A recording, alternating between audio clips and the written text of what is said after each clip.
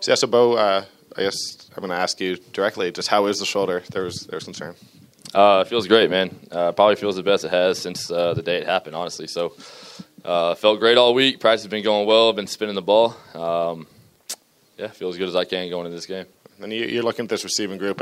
You've seen all of them a lot during the season, but maybe not together. What do you like when you look at them? They're dangerous, man. You got knowledge, you got speed, you got talent.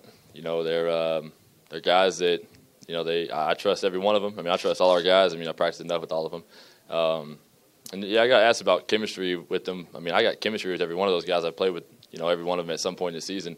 And those guys playing together, chemistry, when you're talking about that, continuity and stuff, that goes more towards O-line and DBs and whatnot as far as working together. But receivers, man, they go out there, run their routes, and I got to find out with the football.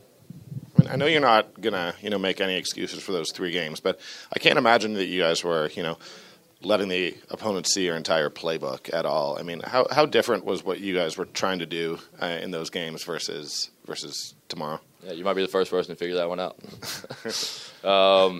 Once you've locked up first place, you want to play good football. You want to, obviously you don't want to go out there and lose football games. We'll never, ever create a game plan and go out and lose a football game. No one ever will.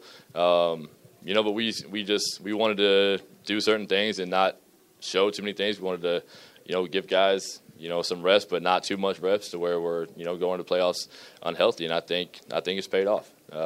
No, did those games look the prettiest? No, but I look at Edmonton. I think second half we looked pretty damn good, and I felt confident enough that we could let Buck play that last game and give my body a rest. And I think we're all feeling healthy and confident going into this last game.